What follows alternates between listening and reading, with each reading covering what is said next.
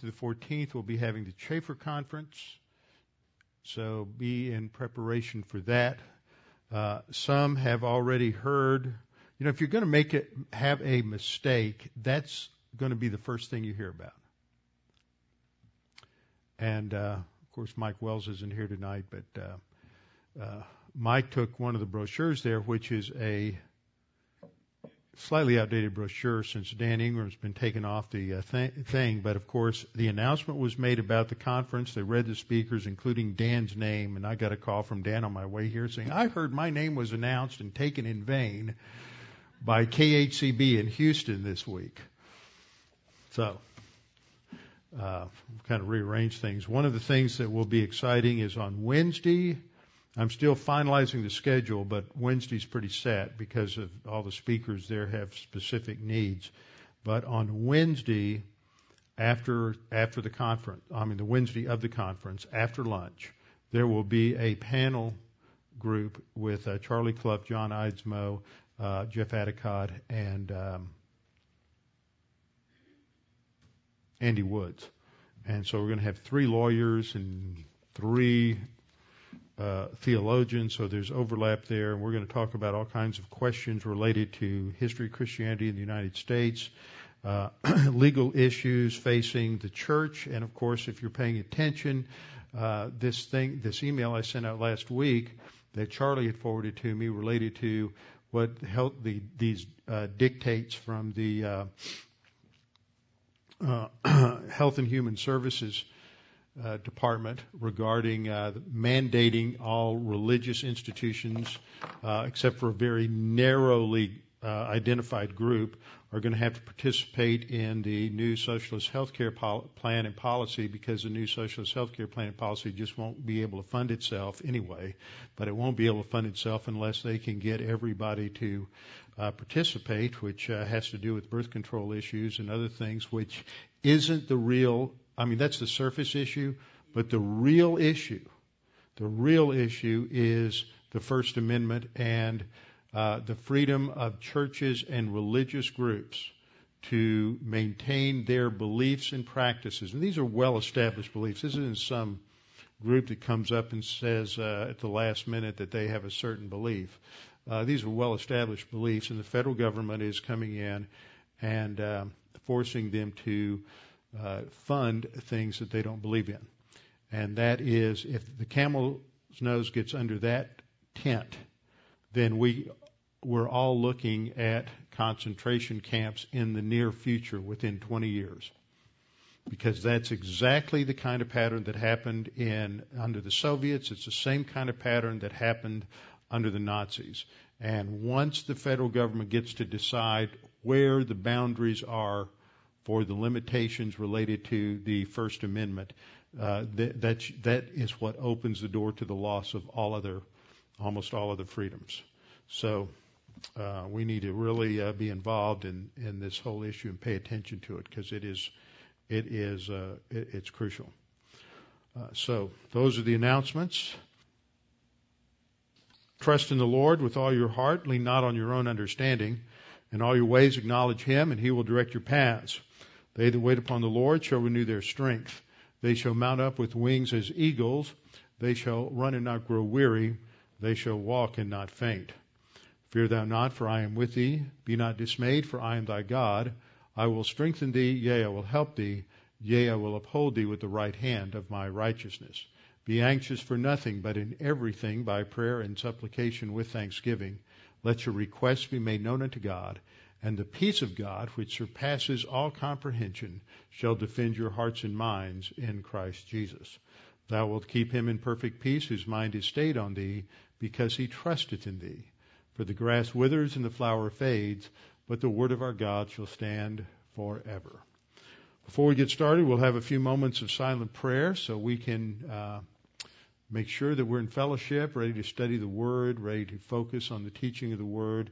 Also want to remind you, if you don't, most of you probably don't know this, yesterday David Roseland started teaching a module on Bible study methods to the students over in Kiev. I don't always know who's teaching there or what they're teaching, but I do with David, so we can be in prayer for him. This is I didn't get a chance to talk to him this afternoon to find out how it went. It was his first time to have a go with an interpreter, so he's having a good learning experience over there. So we can be in prayer for him this week and next.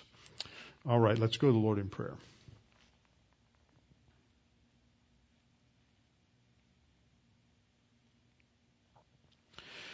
Father, we're so thankful that you have revealed to us who you are, who we are, and how we can have a relationship with you, that you are the one who defines reality. You are the one who has communicated objectively to us that we might come to understand the nature of reality.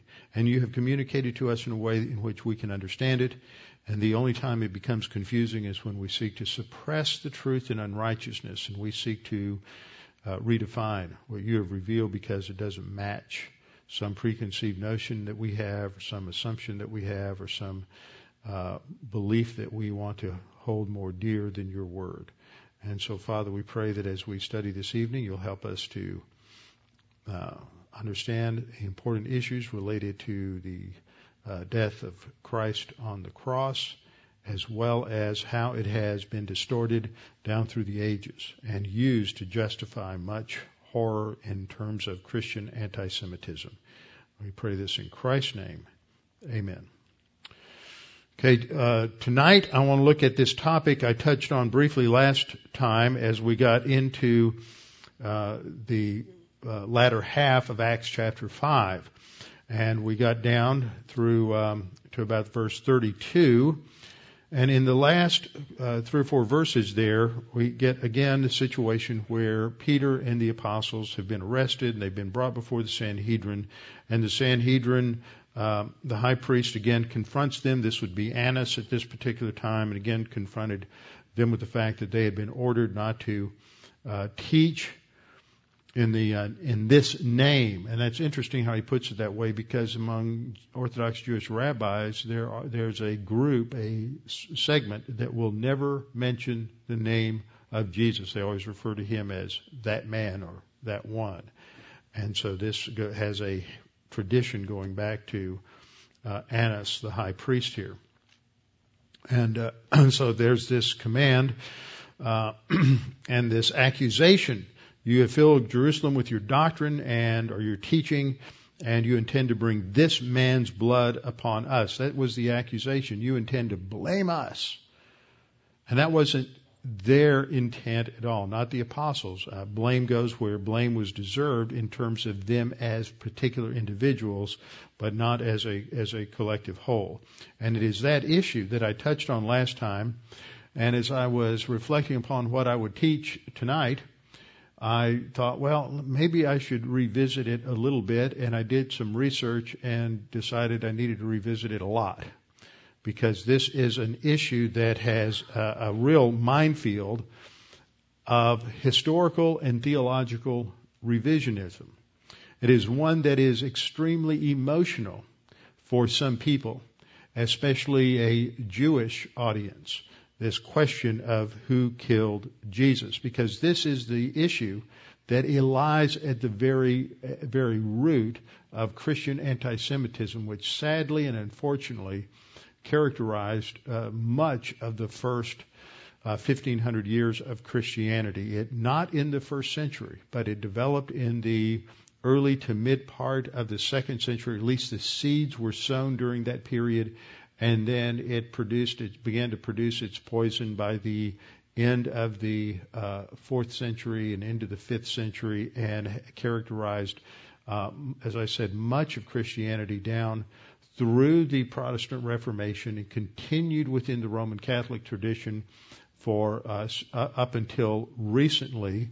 And it was gradually expunged from the Protestant tradition. And I make that distinction because in a Jewish audience, in the Jewish community, and the Jewish writers that I read on this subject do not seem to me to really understand the distinctions, important distinctions, between Protestant theology, and especially evangelical beliefs, and Roman Catholic beliefs. And from their perspective, we're all just Christians: Catholic, Mormon, Protestant, evangelical, charismatic. Some of this they don't ever understand. And as one sort of street story goes, when the question is asked, what do Jews think about Jesus? The answer is they never think about Jesus. What do Jews know about Christians? Nothing. They don't care. They don't ever think about Christians. So that we can understand where they're coming from. And so when some of these things come up that have been at the very root of much, much horror and suffering and torture down through the ages, that we can have a measure of sympathy for why they react the way we do. There was the title that I want to give this in its full sense is Who Killed Jesus? Lies and Myths, Ancient and Modern. This whole discussion is filled with revisionism, biblical revisionism, theological revisionism, historical revisionism. It's ancient and modern. The early second century Christians began to revise aspects of the New Testament and misinterpret it because they brought in a non-literal interpretation. And while in a general sense it is true that the early church generally had a literal interpretation, it was a mixed bag. It wasn't thought through consistently. And there were elements of allegory then, and that allegory really comes to a horrible fruition under the church fathers of Origen in the early 300s, and later under Augustine, who was the Bishop of Hippo, and he lived from approximately 370 or 380 to about 430. So and he basically institutionalizes a non-literal interpretation. Now, I'm making that point early because as I go through this material, I think that we can really resolve the issue, and it would have been resolved and stayed resolved from the early first century if people had just consistently taken the text at face value. But when people began to allegorize the text and spiritualize the text and get away from that literal meaning, then what happens is you get into all kinds of just horrible, horrible interpretations because they have really, truly slipped the anchor to any guideline to protect them from serious error. So you had revisionism on the part of early second century Christians. Medieval Christians took it to whole new levels, and modern historical and theological revisionism has continued, but now it comes under the guise of liberal Protestants and liberal Roman Catholics who are burdened by guilt over what their Christian ancestors did, and so they swing the pendulum completely in the opposite direction. And Jewish writers tend to pick up on whatever Protestants say negatively, liberal Protestant theologians or liberal Catholic theologians say negatively about the historic accuracy of the Bible, because their battle is to just basically destroy the veracity of Christianity. And so they're going to use any ammunition they can get, sort of like Democrats or Republicans in this primary season. Listen to their opponents as they're battling it out on the other side of the aisle, and they don't know which one's going to end up being their opponent in November, so they will learn the various charges that are being brought against from one side to the other in the primary, and then whichever one wins, they'll learn from his opponent all of his bad points, and then they'll use that in the main election in the fall. And that's sort of how the Jews do this, is they see liberal Protestants and liberal Christians attack the veracity of the Word of God, and they just pick up whatever argument they hear that sounds good, and then they adapt it to their use, which is completely understandable in terms of a debate technique. So what we see is that the evidence is completely distorted by a failure to interpret the Scripture literally, and to assume that the writers of Scripture are who they say they are and are doing what they say they are doing. So to answer this question, what I want to do is to look at the historical evidence that is included in the New Testament books, And we need to assume that the historical evidence that's presented there is truthful and honest, that they were writing when they said they were writing, and therefore there were people around who were eyewitnesses to the events that they were recording and would have called them on it if they were misrepresenting the truth or misrepresenting the facts. In liberal Protestant theology, coming out of the 19th century, it was assumed that none of the people who were believed to have written the Gospels wrote the Gospels. Mark didn't write, and these were just names that were added later on to give these stories that were eventually written down some measure of credibility, but they were actually written into the 2nd century and not by eyewitnesses.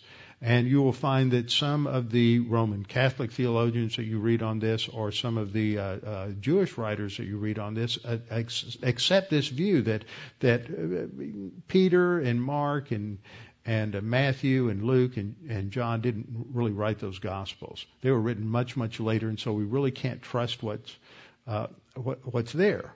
And then on the other hand, you'll find a couple of rabbis like I did who say, well, we all know that Paul wrote all of his epistles within 20 to 30 years of the death of Jesus. Okay, well, which is it? See, that's what I mean. They're going to pick whatever argument they can that they think can work for them in attacking the Christian truth claims. So we have to assume that these books are written by the men that history and tradition have said wrote them, when they wrote them, and that unless there is clear and compelling evidence to the contrary. Second thing we have to assume is that we have to interpret the Gospels according to the normal rules of language, usage, and meaning. This is generally referred to as a literal interpretation, where you interpret the Scripture according to the normal uses of language. You can't come in and create, as we'll see, a sort of this dichotomy of language. Well, this is religious language, so we're going to treat it very differently than if it was historical. And if we get there, I'll show you I'll read some examples of that kind of distortion and false dichotomy to you. So we have to assume that we're going to interpret literally, they mean what they say, and we can understand it in a literal sense. Third thing we have to do is to treat the witnesses of the Gospels and Acts as a unified, non-contradictory whole.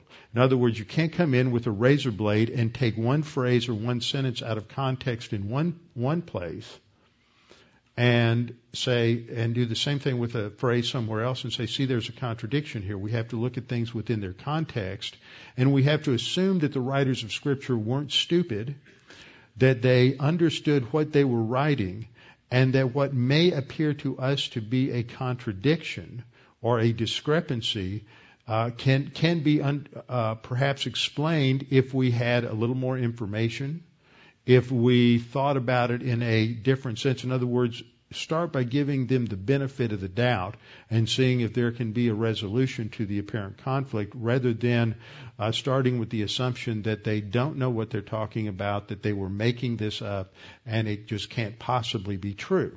And that is the assumption of liberal theology. The assumption of liberal theology is that God can't reveal himself to us because we can't understand it. Everybody who writes within a liberal framework is writing on this side of Immanuel Kant, where you can't know truth, you can only know perceptions.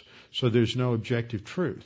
So from the get-go, their knowledge, their philosophy of knowledge or epistemology has been amputated from the source of objective truth. So they don't think you can get there, so they're not going to assume that to be true. Whereas as a Christian, we assume there is objective truth and it's knowable, and that the writers of Scripture are intelligent and represent truth, and they're going to assume that truth isn't knowable and they don't represent truth, and nothing in the Bible is what it literally claims to be. That's why we have difficulty communicating. So what we need is a measure of objectivity and clarity, which I hope you can see as I approach this. I want to look at first in terms of the historic problem, second in terms of the biblical testimony, third in terms of some of the early historical testimony, and then pull it together with a theological rationale. When you look at this particular topic, you realize that it is one that is of contemporary significance. In 2004, just 8 years ago, Mel Gibson came out with the film The Passion of the Christ, and if you remember, there was a lot of hubbub about the fact that this was going to resurrect Christian anti-Semitism and the charge of deicide, which means the murder of God, which is a contradictory term. God, by definition, can't be murdered. So this is just an absurd idea that you could kill God. And there were a lot of Jews who were extremely concerned, and there was a lot of things that came out of the Anti-Defamation League, the Jewish Anti-Defamation League, that was extremely concerned about how the Jews were presented in the film The Passion of the Christ. Abe Foxman, who is the national director of the Jewish Anti-Defamation League, made the statement that for almost 2,000 years, 4 words rationalized, fueled, and justified anti-Semitism. The Jews killed Jesus. Now, there's something you might not know about Abe Foxman that is interesting. He was the only son of Polish Jews. He was born in Nazi-occupied Poland, in an area that is now part of Belarus. And when his parents were taken off to the camps, he was taken in by his Roman Catholic nanny. Now, I'm making a distinction here between Roman Catholics and Protestants because it's really important to understand those distinctions. Roman Catholics historically have bought into a non-literal interpretation, and at the very core of Roman Catholic theology, despite any claims to the contrary recently, they hold to a replacement theology, that the Jews lost whatever promises God made to the Jewish people when they rejected Jesus as a Messiah, and those promises are now going to be given to the church spiritually. And replacement theology is really the seedbed of all Christian anti-Semitism. And Abe Foxman makes the comment that he knew he was loved by his Roman Catholic nanny. She made sure he was baptized, that he was a member of the Roman Catholic Church, and all of those things, and treated him well. But when he says that when he disobeyed her, she called him Judas. It's that inherent anti-Semitism, but that came out of her Roman Catholic training and heritage, which has for centuries had this strain of anti-Semitism. But when he tells the story, he just tells the story of her as a Christian, which reveals that he doesn't understand the core difference between her as a Roman Catholic Christian and evangelical Protestants who should not, and in most cases would not, even though there are probably about 20 or 30% of evangelicals have been infected by replacement theology. Michael Rydelnik, who's the head of the Jewish Studies Department at Moody Bible Institute, is the son of Holocaust survivors. And they came to the United States after World War II to find safety and security. And he tells a story of his older brother who, when he was a young boy attending school, had his eye put out by some Christian kid who threw a rock at him and called him a Christ killer. That was in the early 1950s. So anti-Semitism, and this kind of horrible anti-Semitism, is still with us today. It is based on the charge that the Jews and the Jews alone were responsible for the death of Christ. And this idea, as I stated earlier, can be traced back to the early to mid 2nd century. It's the basic deicide charge that they murdered God. That this really became mainstreamed into what became Roman Catholic theology by Augustine of Hippo, who said that it was the Jews that put the nails in his hands and the sword in his side. Augustine said that all Jews all over the world in all generations crucified Jesus.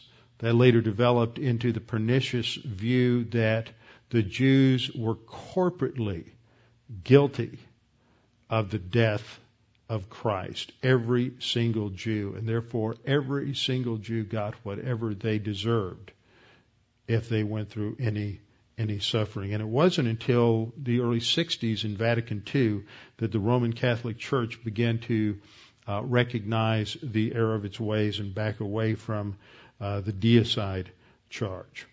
Now, this concept of Jewish collective responsibility for the death of Jesus has its foundation in a scripture text, Matthew 27:25, where Pilate is turning Jesus over to the Jewish mob, and they say, "His blood be upon us and on our children." Now, this text is not teaching that God said that Christ's blood is on them and their children. Now, three things that we should note here. First of all, only God can invoke a curse biblically. Only God can bring about that kind of judgment. People can't. It doesn't matter what they said. That was just an emotional statement that crowd made on that historic day. It never should have been taken to apply to anything else. That was a failure on the part of the early church in terms of bringing in a non-literal hermeneutic or non-literal interpretation. Second, God never endorsed this curse. It's never endorsed anywhere in the New Testament. In fact, Jesus said of those who sacrificed him when he prayed to the Father, "Father, forgive them, for they know not what they do." Jesus never called upon his followers to curse the Jews. He never cursed those who crucified him. He simply prayed that God would forgive them. And the third point is that we know from Scripture is that biblically, children cannot be held accountable or punished for their parents' sins. It violates the whole principle of personal responsibility as laid down in the first three chapters of genocide. But now in the modern context, we have an equal and just as horrible a reaction to the horrors that began in the early church. It is now claimed by skeptics and both Protestant as well as Roman Catholic revisionists, the claim that the believers in the early church didn't write these things down right away, and over time they shifted the blame for the crucifixion from Pilate, who according to this new revisionism today actually wanted Jesus dead, to the, quote, the Jews. Since the Jews were not popular in Rome, they became convenient scapegoats. That's the new mythology. This same shift, that is from Pilate to blaming the Jews, they claim is undergirds everything in the Gospels, which have really been whitewashed, so that Pilate's role on Good Friday is kind of glanced over, and instead the Jews are the ones who are blamed for indicting Jesus. So as time developed in the first 3 or 4 centuries of Christianity, this guilt was then applied to all non-Christian Jews. Now, this is a very important point that I want to make and emphasize. I don't know if I'll get there in time tonight, but behind a lot of modern attempts to address this issue, from the liberal Roman Catholic revisionists to Jewish revisionists, is a view of the New Testament as sort of a patchwork quilt that's put together by the followers of Jesus from oral tradition over a period of 100 to 150 years. Now, that idea, as I said earlier, came out of 19th century Protestant liberalism.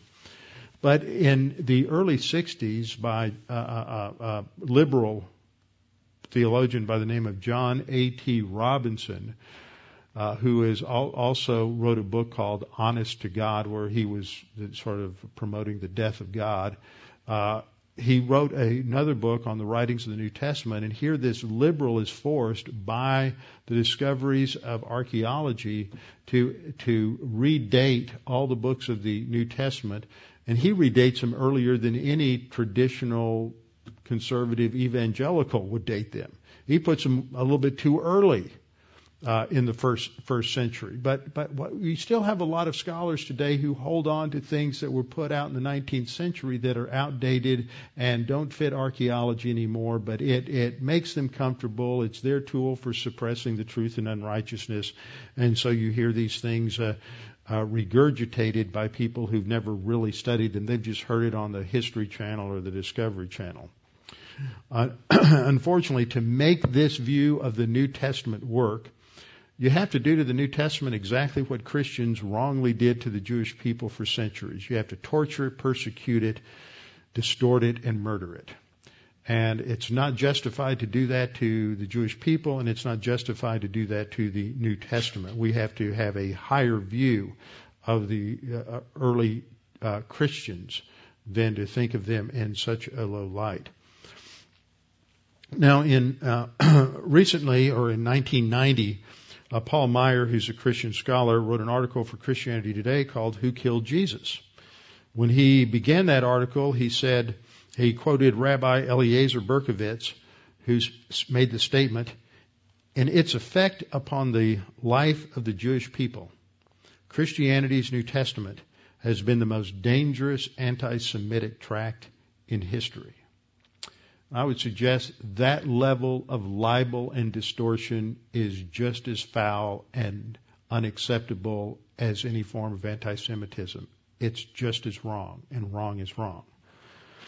His opinion, though, is shared by a lot of modern, multicultural, sensitive, liberal, postmodern Christian theologians who, along with many in the Jewish community, claim that parts of the New Testament need to be taken out.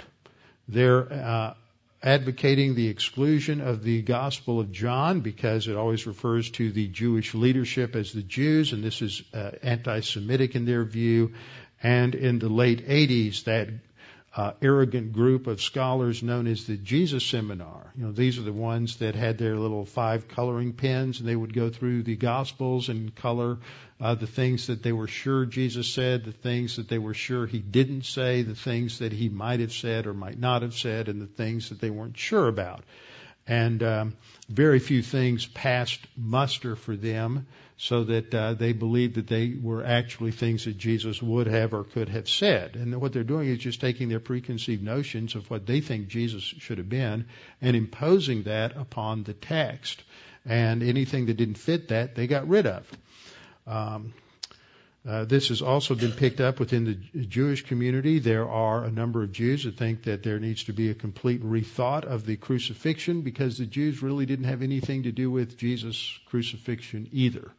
See, that's just the typical action and reaction where you go all the way to the opposite extreme, and neither of which is very good. Roy Eckhart, who's an emeritus professor at Lehigh University in Pennsylvania, even suggested that Christians should abandon the resurrection of Jesus since it remains a, quote, primordial and unceasing source of the Christian world's anti-Judaism. Isn't that insane? I mean, they're not, how can they in any sense be called Christian? It's just beyond me. So we see today that on the one extreme you still have anti-Semites who want to blame the Jews for everything, and on the other hand you have people who want to say, well, the Jews didn't have anything to do with it whatsoever. And this would include a former Supreme Court justice in Israel who wrote a well-known book in the Jewish community called The Trial and Death of Jesus. It was even a book that former Prime Minister, or the late Israeli Prime Minister Menachem Begin gave to President Jimmy Carter back in the 70s. In that book, Cohen said that Annas and Caiaphas, instead of being Jesus' antagonists, were really his dear friends, and that it was all the horrible Romans and Pilate who were behind Jesus' crucifixion. But see, what they've done is they've said, we want to be historical, but we can't listen to the Gospels because that's not a historical document. They've made this bifurcation between the secular and the sacred. And if it's sacred, if it's religious, then it can't have any truth in it except just some sort of feel-good emotional meaning that's pure Kantianism. So what happened historically was in the early church, and we have an early church father named Justin Martyr, who died in 165, and one of his more well-known writings that survived was called the Dialogue with Trypho, who was a Jew who was also being rejected he had become a Christian, and he was also being persecuted by the synagogue.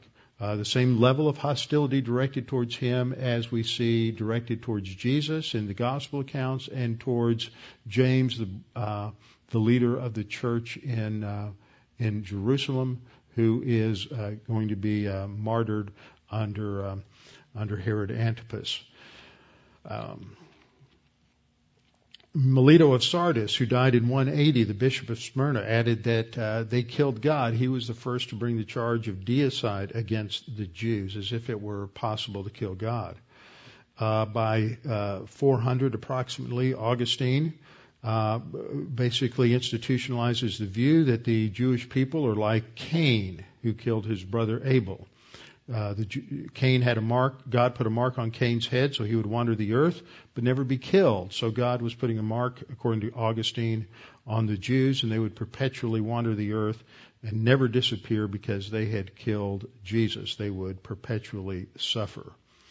In the 4th century, approximately the same time as Augustine, you have in the Eastern Church one of their primary saints that they still genuflect to, John Chrysostom. Chrysostom in Greek means golden mouth. He's considered one of the greatest preachers of the early church, and even today his sermons are memorized and preached by Eastern Orthodox priests. He wrote 6 sermons against the Jews, and they consistently made statements like this, quote, "The Jews are the odious assassins of Christ. And for killing God, there is no expiation possible, no indulgence, no pardon. Christians may never cease seeking vengeance, and the Jews must live in servitude forever. God always hated the Jews. It's incumbent upon all Christians to hate the Jews."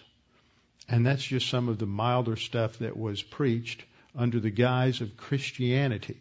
Why? Because they lost literal interpretation. And so they misinterpreted, misapplied the scriptures. As a result of this, there were many myths and lies that were developed about the Jews in the Middle Ages, one of which was a blood libel, the idea that on Good Friday the Jews would kidnap and murder Christian children and use their blood to make Passover matzah. Also, they would say that the Jews would sneak into the churches on Good Friday and steal the host that the Roman Catholics use in the Mass, and they would take it home and stab it until it would bleed. They accused the Jews also of many, many other things in terms of the desecration of churches and the desecration of Christ.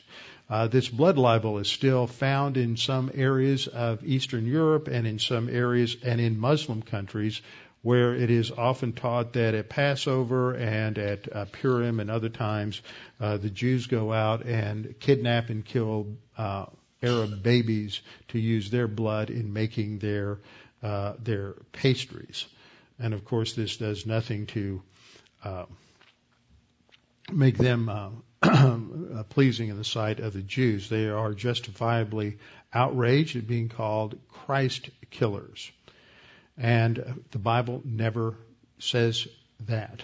In fact, what the Bible does say is that the death of Christ was the result of a conspiracy of guilt that is completely controlled and under the authority of God and God's plan, and that ultimately it is God who allowed this, and it was His plan for Jesus to be killed in this manner so that redemption could be accomplished. So rather than being upset about the death of Christ and who killed Jesus, Christians would rather rejoice that He was killed in this manner, and it doesn't really matter what humans were involved, because by crucifying Jesus, our sins were paid for and redemption was accomplished.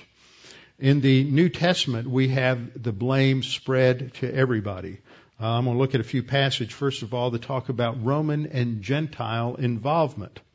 In Luke 18:31 to 32, Jesus is talking to His disciples, and Luke records that He took the 12 aside and said to him, Behold, we are going up to Jerusalem, and all things that are written by the prophets concerning the Son of Man will be accomplished. For he will be delivered to the Gentiles and will be mocked and insulted and spit upon. See, there it is the Gentiles who are responsible, but Mark makes it even more clear in his gospel. In Mark 10:33 and 34, Mark says, Behold, we are going up to Jerusalem, and the Son of Man will be betrayed. And we know that was by Judas. But Judas was operating as an individual. He is not a representative in any way, shape, or form of the Jewish people. Betrayed by Judas. He will be betrayed to the chief priests and to the scribes, and they will condemn him to death and deliver him to the Gentiles.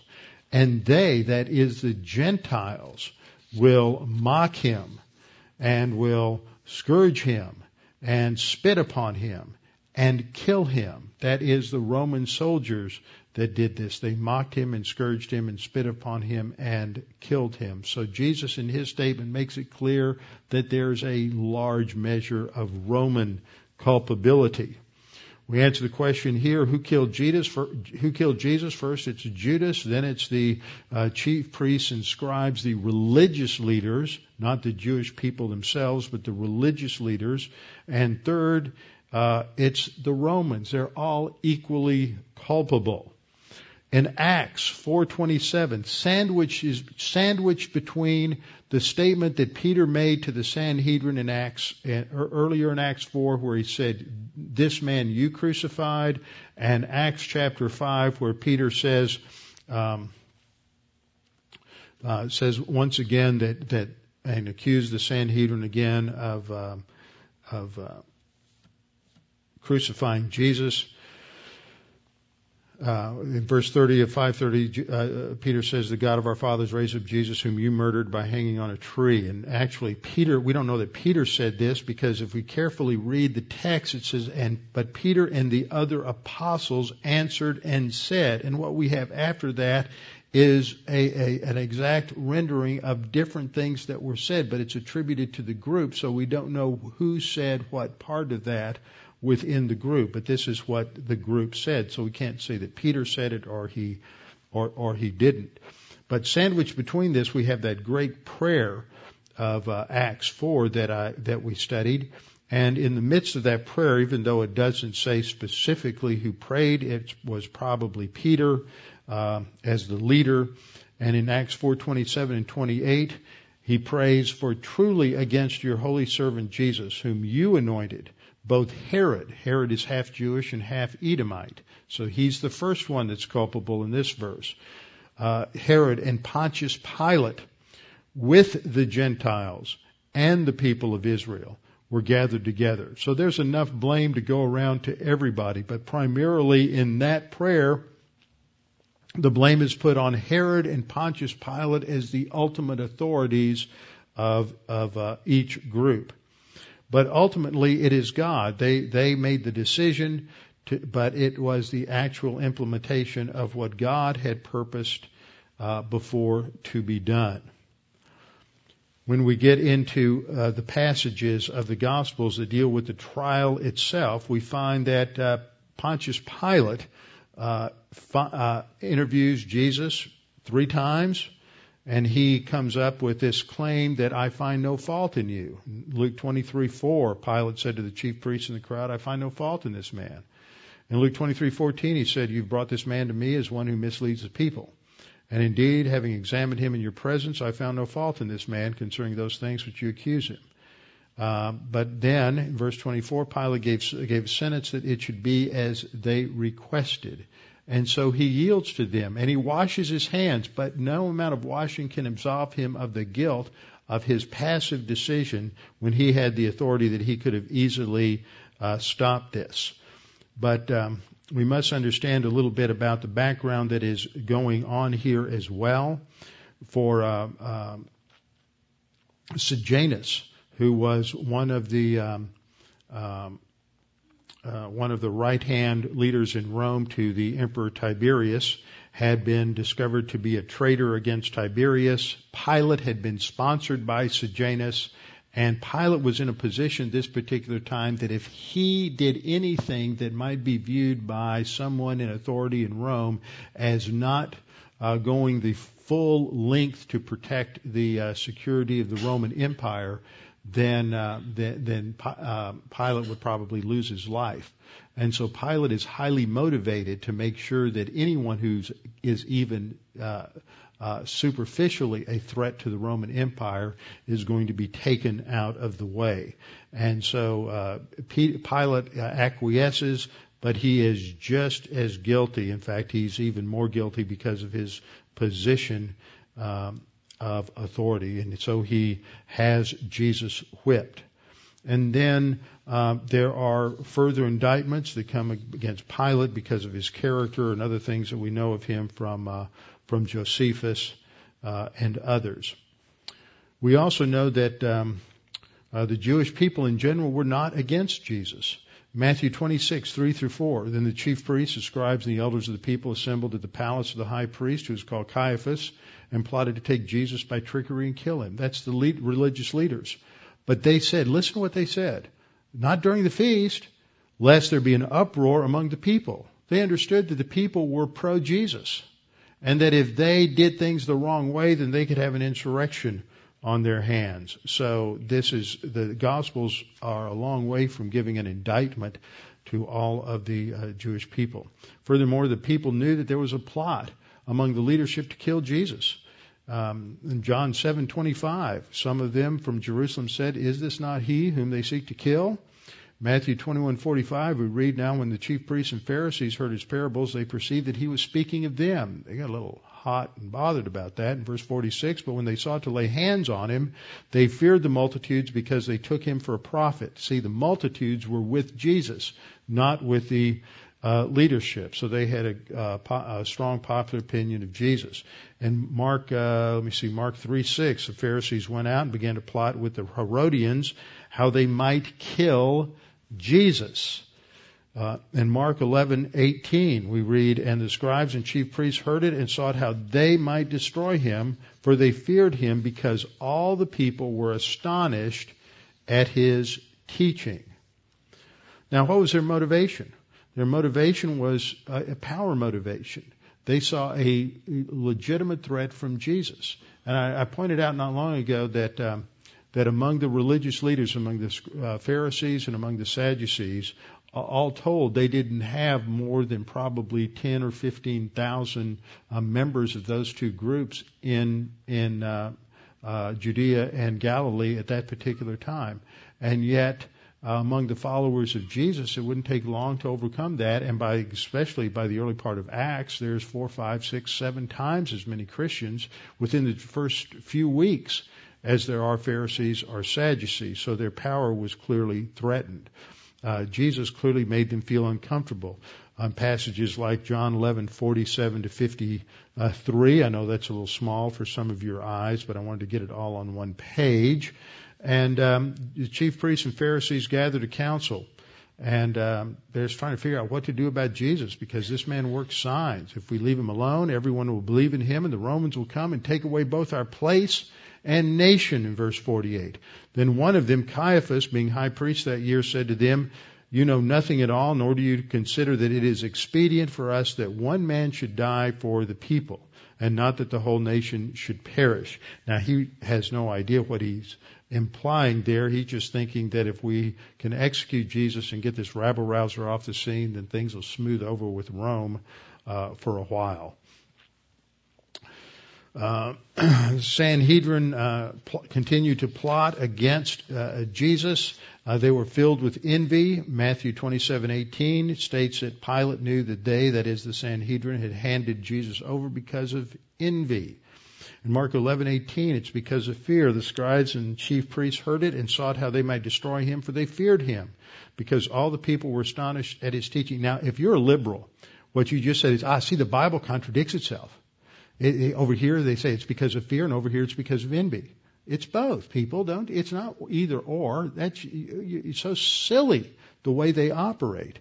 But that's typical liberal methodology, as they would say, see, that's a big contradiction in Scripture. So it's not. They're full of fear. They're full of envy. They're full of power lust. All those things are operating together at the same time. So it comes back to this emotional scene where Pilate turns Jesus over to the people, and they say, "Well, let his blood be upon us and upon our children." Now, this violates. If this were true, if this were the real implication, it violates Jewish law. Deuteronomy 24:16 in the Torah it states, "Fathers shall not be put to death for their children, or children put to death for their fathers. Each is to die for his own sin." And in Ezekiel 18:4, "For every living soul belongs to me. The father as well as the son, both alike belong to me. The soul who sins is the one who will die." So you see, early church fathers who got sucked into anti-Semitism were biblically ignorant and hermeneutically impoverished. They could not interpret their way out of a wet paper bag, and because of that, they brought this horrible cancer into Christianity known as Christian anti-Semitism. Thousands of Jews were supporters of Jesus. You never hear anybody talk about Joseph of Arimathea, who provided the grave where Jesus was buried.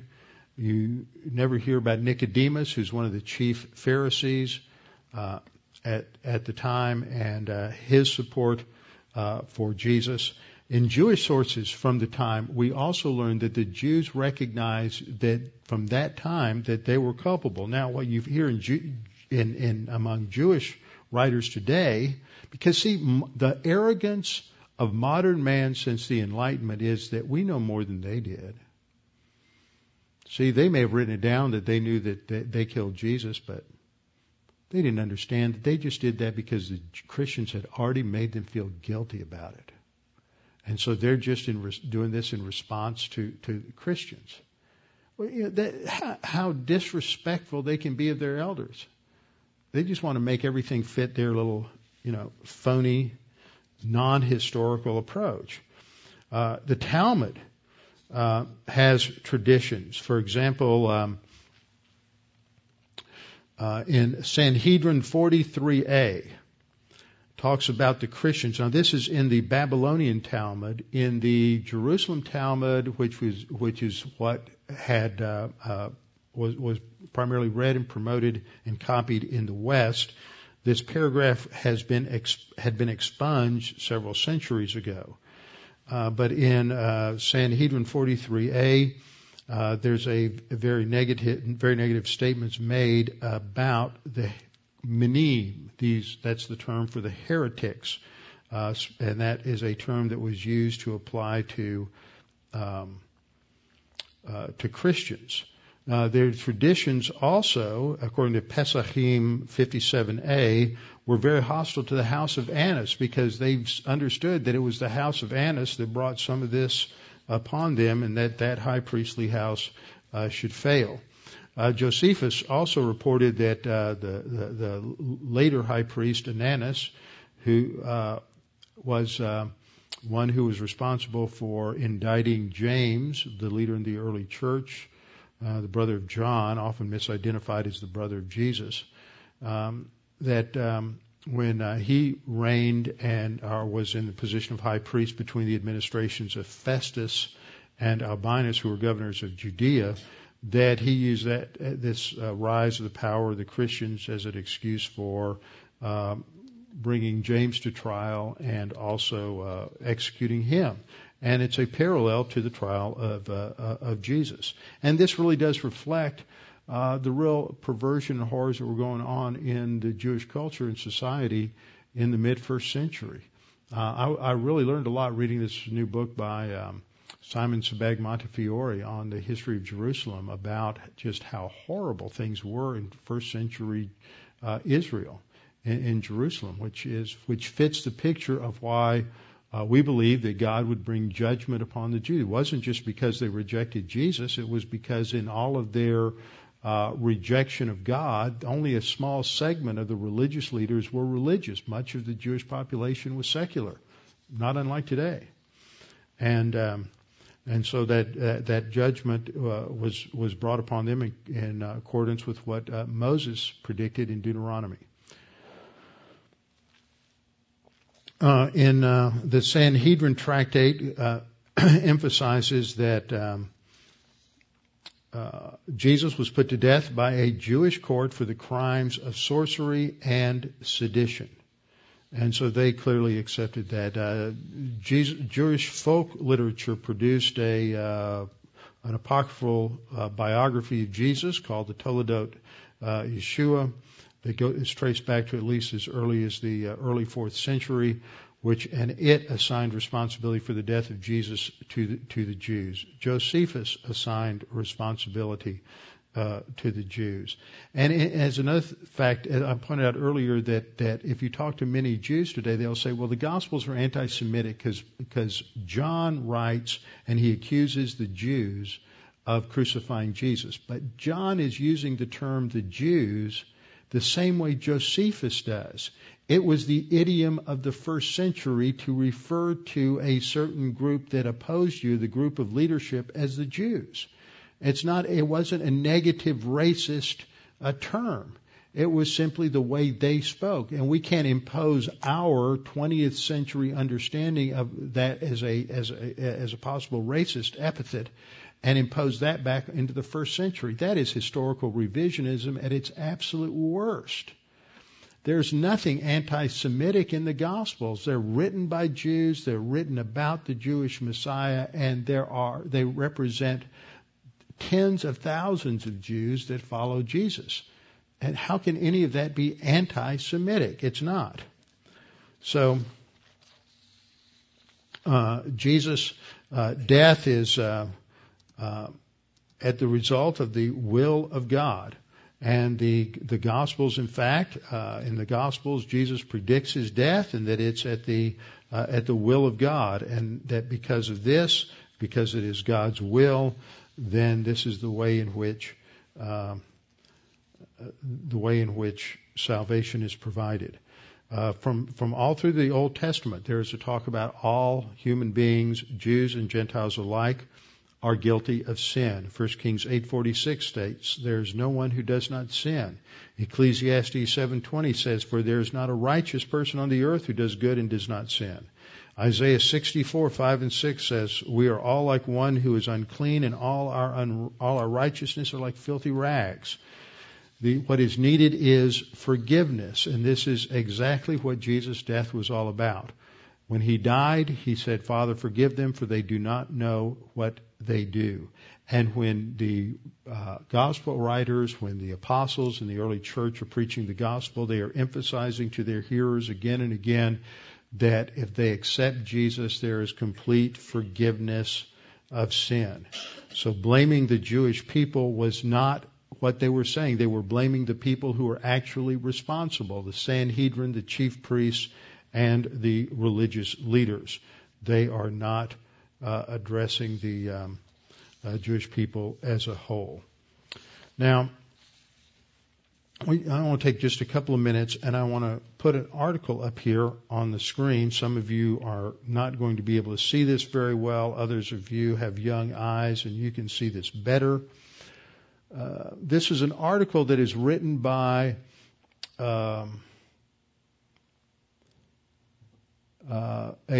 I didn't get the author's name up here, but he's a Roman Catholic priest, and he was an advisor to an off-Broadway play called The Last Days of Judas Iscariot, written by the playwright Stephen Adly Gurgis and directed by Philip Seymour Hoffman. And he was brought in as an advisor because they didn't want to get caught up in the same trap and have the claim of anti-Semitism brought against them like Mel Gibson had. But he makes some interesting comments in here. He says, critics of the movie contended that by making Pontius Pilate appear as thoughtful and as a thoughtful and conflicted official, the movie tipped the balance of responsibility to the Jewish leaders at the time. Any attempt to remove guilt from the Jewish leaders amounted to the movie's supporters, on the other hand, contended that any attempt to remove guilt from the Jewish leaders amounted to a whitewashing of history. That was the conflict. He goes on to say, one problem with the public conversation that surrounded the Passion of the Christ was the frequent presentation of a dichotomy between reason and faith. Now, I wanted to point that out at the beginning. I made that same point. What he does is he accuses people in the public conversation as making this dichotomy. He makes it all the way through this article. He's more guilty than anybody else of making this dichotomy between reason and faith. Faith is in this upper story realm that is quasi-mystical, and we can't know God or know what God has done because we're in this lower story where we can only know our experiences, where Kantian epistemology keeps us from ever knowing anything objective or anything true. And so what's happened historically is we've separated faith and reason, and we can only know reason, but faith is just this existential leap. He says, some on the secular left contended that religious faith necessarily blinds a person to the need for serious historical scholarship. See, historical scholarship happens at the lower story because that's what we can see and analyze. But what they mean by historical scholarship isn't what you and I mean by historical scholarship. It means going into the Gospels and finding out what the various sources are, because it can't be what he claims to be.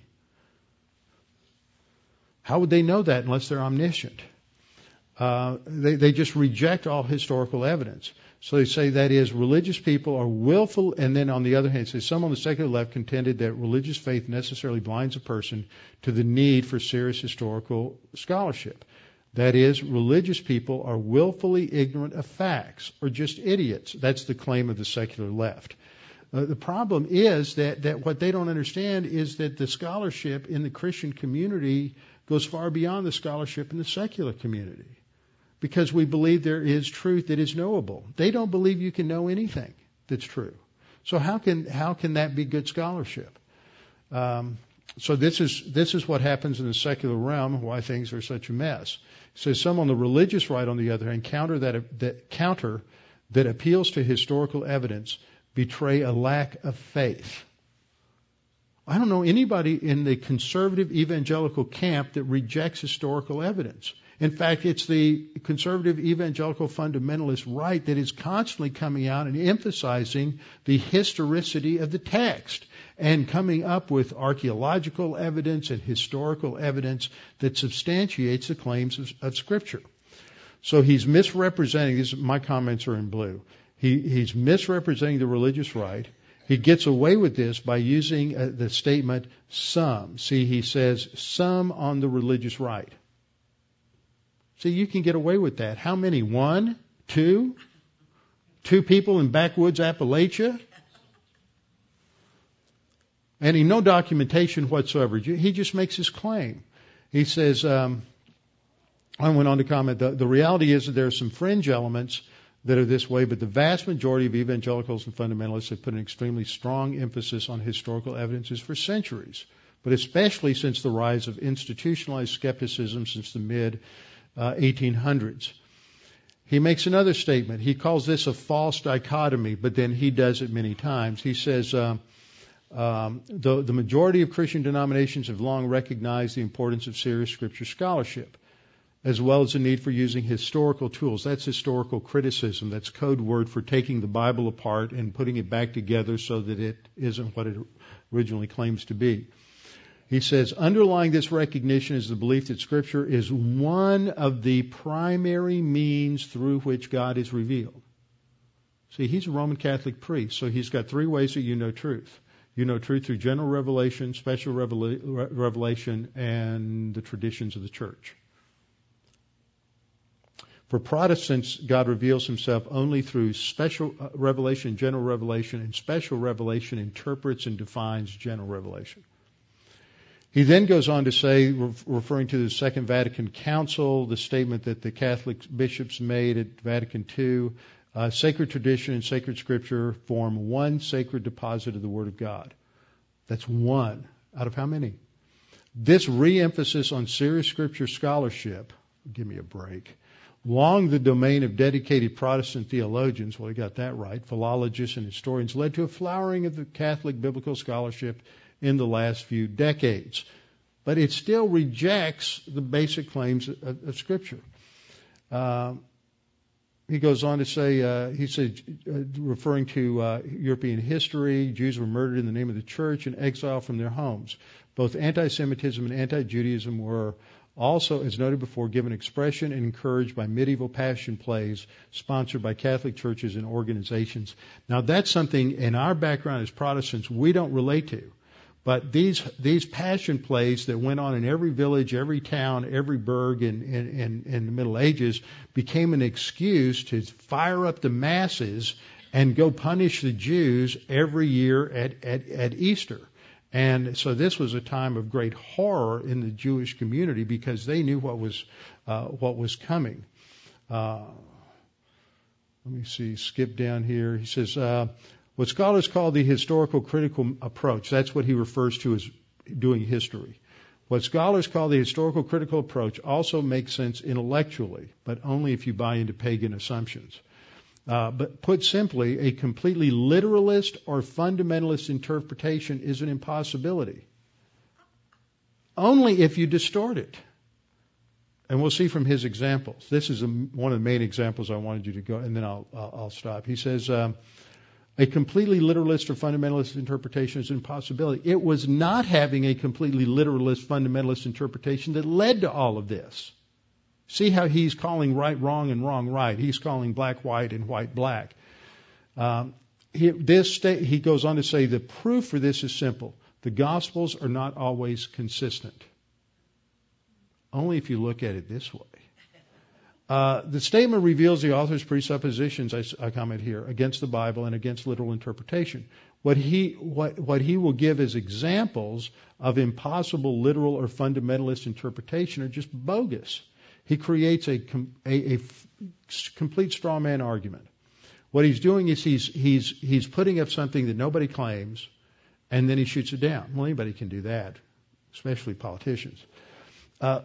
First of all, he says, Jesus makes only one journey to Jerusalem in the Synoptic Gospels while he makes several in John. That's a liberal claim. Well, what this denies and completely ignores is that the Synoptic Gospels, Matthew, Mark, and Luke, are very close to one another in the way they tell the story about Jesus, and so they're called synoptic, like synonyms. But their purpose is not to give a full biography or all the details about Jesus' life. So from their perspective, they're not trying to write down everything about how many times Jesus went to Jerusalem. So John, who is taking a different approach to the life of Jesus, builds the life of Jesus around his 3 trips to Jerusalem. But the writers of Matthew, Mark, and Luke aren't claiming that Jesus made one and only one trip to Jerusalem. And even John doesn't say that Jesus made 3. There's a possibility that there was a 4th trip there. So this is a complete fabrication. It would be, I didn't turn this into blue text, but this is my comment here. I said, for example, over the past several years, I've made a number of trips to Nacogdoches, Texas, where I went to university. In a biography, someone might only include the 2 times I went there to preach the funerals of Colonel and Martha Callahan. Someone else might come along with another thematic agenda in mind, writing my biography, and might mention every trip I made if they were emphasizing ongoing relationships I had with men I was in ROTC with in college. Different purposes mean you focus on different facts. Doesn't mean one is right and one is wrong. The second claim that this writer makes is this. He said the story of Jesus' birth in the Gospel of Matthew describes Mary and Joseph as living in Bethlehem, fleeing to Egypt, and then moving for the first time to Nazareth. Notice that, for the first time to Nazareth. While Luke has the 2 living originally in Nazareth, traveling to Bethlehem in time for the birth, and then returning home again. Mark and John have nothing of such traditions. Mark and John don't talk about the birth of Jesus at all. But he makes it sound as if they're contradicting. They don't believe that, which is absurd. They're just not focusing on that. It's not part of their theme. The Matthew account, if you read Matthew 1 and 2, it says nothing at all about where Mary and Joseph lived prior to the birth of Jesus. The account in Matthew 2 simply begins by saying that after Jesus was born in Bethlehem. In Matthew chapter 1, we're just told that Mary's pregnant, she's a virgin, Joseph is upset, and the angel appears to Joseph and says, don't be upset because this is all from God. It doesn't say where that happened. It doesn't say that it didn't happen in Bethlehem. It doesn't say that it didn't happen in Nazareth. There's no contradiction. But this is how the liberal mind works. Then he says, more seriously, some of the resurrection stories are substantially different. In some accounts, the risen Christ appears as a material being. In others, he can walk through walls. See, here he's got a false dichotomy. It's one or the other. But he doesn't understand this is a resurrection body. It has aspects that are similar to our present material bodies and aspects that are different because it's not the same kind of material body. So it can pass through walls or not. It's like the angels. It can change itself. The angels in the Old Testament could eat and drink and sleep. So this because he's not letting the Bible define its own terms and speak for itself, and his assumption is the Bible can't be right. He's going to always find a contradiction or error. Again, here he asserts the view that different views of Jesus means that they're contradictory views.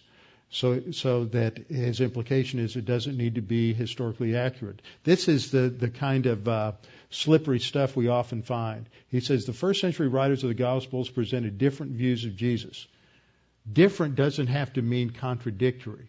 It can mean different as in complementary. But he's presenting this as if they're contradictory.